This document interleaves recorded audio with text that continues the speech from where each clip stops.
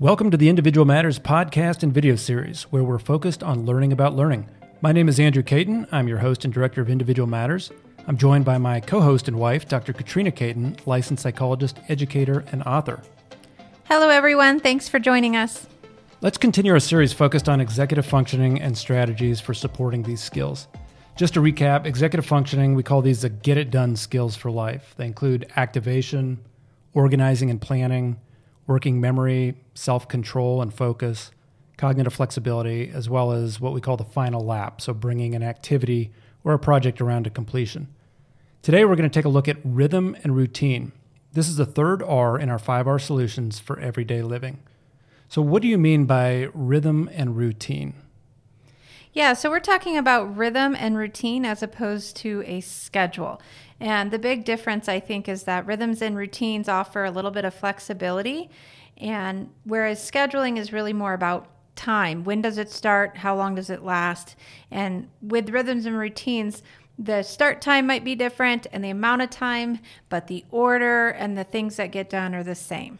Okay, so what kinds of executive functioning skills do rhythm and routine help with?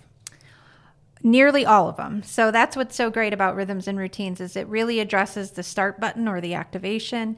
It can help a person prioritize. It helps them have order and organization to whatever task they're working on. So it helps with planning.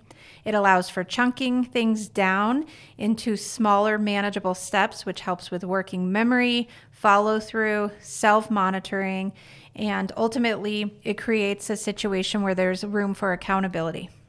Okay, there's a lot of attention being given to routine and forming good habits and those kinds of things in our lives, not only for children, for adults. But when we're thinking about kids and we're thinking about times during the day that might be important for establishing routine, I'm sure if you're a parent or you're an educator, you can think about some of these times and when children may struggle. I know as a parent, I'm thinking about three primarily, from the time that we wake up and we're getting breakfast ready and getting dressed and ready for school.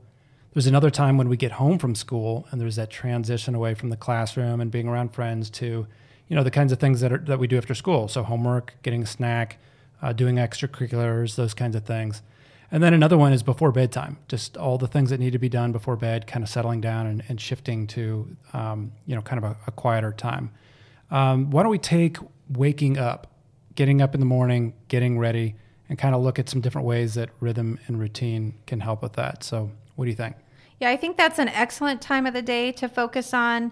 Certainly rhythms and routines help us with any transition, and children will let you know exactly what transitions they need help with. And the morning is one that we hear a lot about. So I think it's fantastic to take that and then get right into the heart of, okay, so what do we do? How do we create a rhythm and a routine to solve the morning struggle? Okay, so what's the first strategy that you would recommend for establishing this rhythm and routine? Well, so the first aspect of it is what order is it going to be in?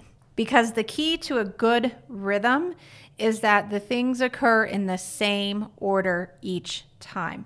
So the first thing you have to do is obviously pick the segment of the day that you want to look at, and then you need to go through and list out all the things that have to happen during that segment. So if we're talking about the morning, we have to get up, we got to get dressed, we got to brush our teeth, we got to eat breakfast, we got to feed the dog, we got to get our shoes and our coat and our hat and our lunchbox and our water bottle and be in the car and off to school. So the first thing is really figuring out what are the list of things that need to get done. Okay, great. And we'll kind of circle around to that again, but you have this idea that things are going to be done in the same order, and then what do you need to do next? So part of figuring out the order is then to chunk that list down. So the idea is that this isn't a list of 10 things, but maybe 3 separate chunks of steps or chunks of items that need to get done. And the way to chunk it is to really focus on the way in which your house is laid out and the way in which the child will move from that bed to that car. So what happens between the bed and the car is determined by if you sort of drew a map of your house. So for example, you need to get dressed and you need to feed the dog. Well, those don't occur in the same space necessarily. One's in the bedroom, one's in the kitchen. So those two items probably won't be chunked together. However, eating breakfast, putting your dish away, and feeding the dog, those three things would be chunked together because they're happening in the same space. So you're sort of visually queuing up the child. Which things do I need to do in this segment? So you have one segment, and then it's chunked into several sub-segments based on following that little map from the bed to the car. So that keeps you from running from room to room or going back and forth or saying, whoop, I forgot to do this. It's kind of all grouped together by geographic location, I guess, by room. And that's one way to do it. And there's probably others as well, but that's a fantastic way forward. It's a good place to start. Okay, so you do things in the same order every time. That's at rhythm and routine. Doesn't have to be at the exact same moment of every day, but it's in the same sequential order. You chunk it. In this case, we talked about chunking by room. And then what is the third thing that you need to do?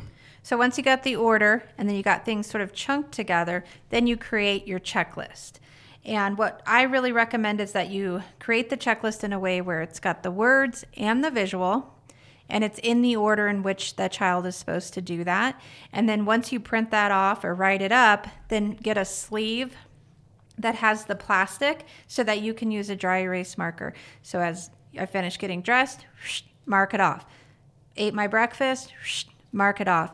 And the idea of marking after each task then becomes part of that rhythm in which they move again from the bed to the car. Yeah, so that checklist becomes part of the routine. You can have it in the same place. They do it at the same time. Maybe you give the child that checklist, but they can actually go through it and visually see, okay, here's what I need to do now. You can scan that list and see, here's what I need to do next, and here's what I need to do next. So they're actually getting in the process of looking down the list, working them, checking them off one by one, and then you get the satisfaction of sort of seeing where you are when you think about like task monitoring. Am I halfway there? Am I 2/3 of the way there? Am I almost done? You know, they can scan it and see, okay, how many things are left on this list? Okay, so same order every time, chunks, create a checklist. When you go to create a checklist, is this something that you can include the children in? I mean, is this something that can be kind of a collaborative activity? Absolutely. Every child, regardless of age, can contribute in some way to creating their list. We really don't do them any service to create the list for them and then move them through that. So it really becomes a discussion of, hey, we're making this list for tomorrow morning. What are all the things that you can think of that we need to get done before we leave the house in the morning? And then the child can help come up with the list. And as you're doing this together, especially if you're allowing a lot of thinking going to be happening for the child, is the child will reveal to you which aspects of executive function are a challenge. Are they having trouble prioritizing what should be at night versus the morning? Are they putting them in the correct order? Are they able to chunk it down, or are they feeling overwhelmed? What kinds of things are they remembering? Which kinds of things are they adding in that maybe don't need to happen? And so it really gives you a sense of where are they at with all of these tasks and how do their executive function plays into that. And then the last piece that we'll talk about more next week is the rewards and reinforcers. And that is, okay, we were successful. What happens when we're successful? And that's a conversation that the child can be part of too. So if we get 5 good days, then what? Okay, great. Is it realistic? Now, it all depends on age, but is it realistic to think that a child is going to get this the first time and work down through their list without any hiccups or any problems?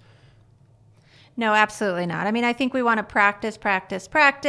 We might need to tweak the list a little bit. The idea is that it may take several days or even a week or 2 weeks, depending on the child. And then after quite a bit of time, if you're realizing, oh, this isn't really working, then you need to come back to the list and see, okay, what's not working? Are we out of order here? Do we have too many things? But give it a chance. And remember that the whole point of rhythm and routine is to free up time to have those enjoyable moments, even if it's in the morning, so that we're not spending all of our focus on getting ready. Our body's kind of moving us through that. The checklist is moving us through that. So we have a little bit more time to chat at the breakfast table or have a nice, gentle stroll to the car, as opposed to running out the door, grabbing, bags going everywhere, one boot on, one boot off. So it's really about kind of bringing that sense of peace and connection and creativity and accountability during that transition that happens every single morning. Yeah, that's really nice. And as you've said, while you're creating this is a process of teaching your kids how to do this as well. So from creating the list to problem solving what might not be working and rearranging the list, every time they do this, they're really practicing these skills as they go. So they're working on them, refining them, they're learning about themselves, what types of transitions they might struggle with the most, which times of their day might be most difficult or challenging for them. So this really is a skill that you can take forward beyond childhood right through your life. And as you learn about yourself, you can continue to put that into place and into effect. Okay, so we talked a little bit about waking up as an example of when you can use rhythm and routine. Another opportunity might be, as I said, when you get home from school, before bedtime. What other things come to mind, or what other transitions or moments of the day do you think might be helpful for using routines and rhythms? I think certainly anytime there's a transition between tasks, anytime there seems to be increased conflict, meltdowns, tantrums, just general increased struggle, fatigue, arguing, look at what's going on with the rhythm and routine around that time of the day or that segment of the day.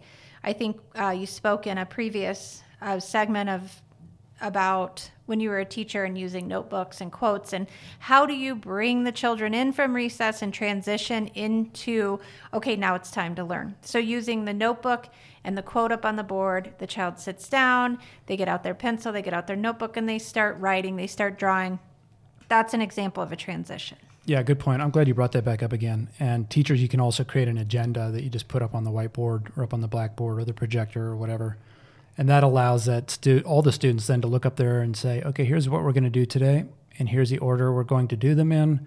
And they can kind of keep that in mind. And again, they're practicing self-monitoring, task monitoring, time management, planning, organization. All of these EF skills are able to practice with that. Okay, is there anything else related to rhythm and routine that you want to talk about? Just to recap quickly, we talked about the importance of doing things in order, the same order every time, chunking these steps or activities, and creating a checklist, both visual and verbal, if possible. And then, as you said, in the next segment, we'll talk a little bit about rewards. Any last thoughts? I think the last thing is just to kind of bring it back around is that the idea isn't that you're scheduling your life and every minute of your child's day is scheduled with some kind of task. The idea here is that the rhythm and the routine frees us up from feeling tied to these segments or these to-dos. We have to get up, we have to eat, we have to get our bag, we have to get in the car. But the idea is if there's a rhythm and a routine around it, that we don't have to then spend our mental energy getting through that task or through that segment of the day. It just sort of moves us through. It brings a sense of calm, predictability, confidence, and again, accountability with what worked, what didn't, why didn't it work. It's very specific and clear. Then it just becomes old hat, easy to do because it's a rhythm and a routine. Okay, that's all great information. I think that's it from us today. As always, you can find more information as well as resources on our website, individualmatters.org. We hope you also join us for the next segment, Rewards and Reinforcers, where we continue to take a positive and solution-focused look at potential EF problems and strategies for skill building.